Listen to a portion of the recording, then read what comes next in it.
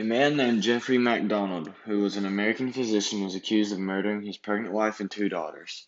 He said that it was strangers who broke in and did it. However, he was accused and put in prison. He was later released, and his wife was stabbed in her head and had been battered. The daughter Kimberly had stab wounds on her neck, and the young Kristen had suffered 33 stab wounds to the back. The word pig was drawn in blood on the headboard, and when people arrived on the scene, Jeffrey was found holding his wife with wounds of his own.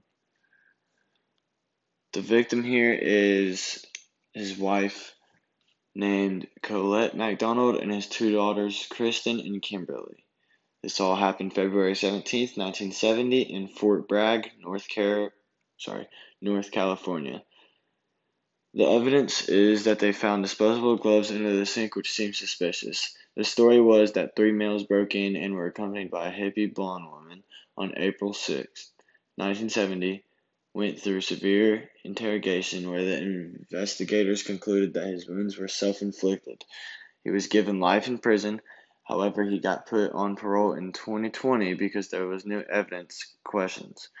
He was eligible for parole in 1990 but refused it because it would make him look guilty.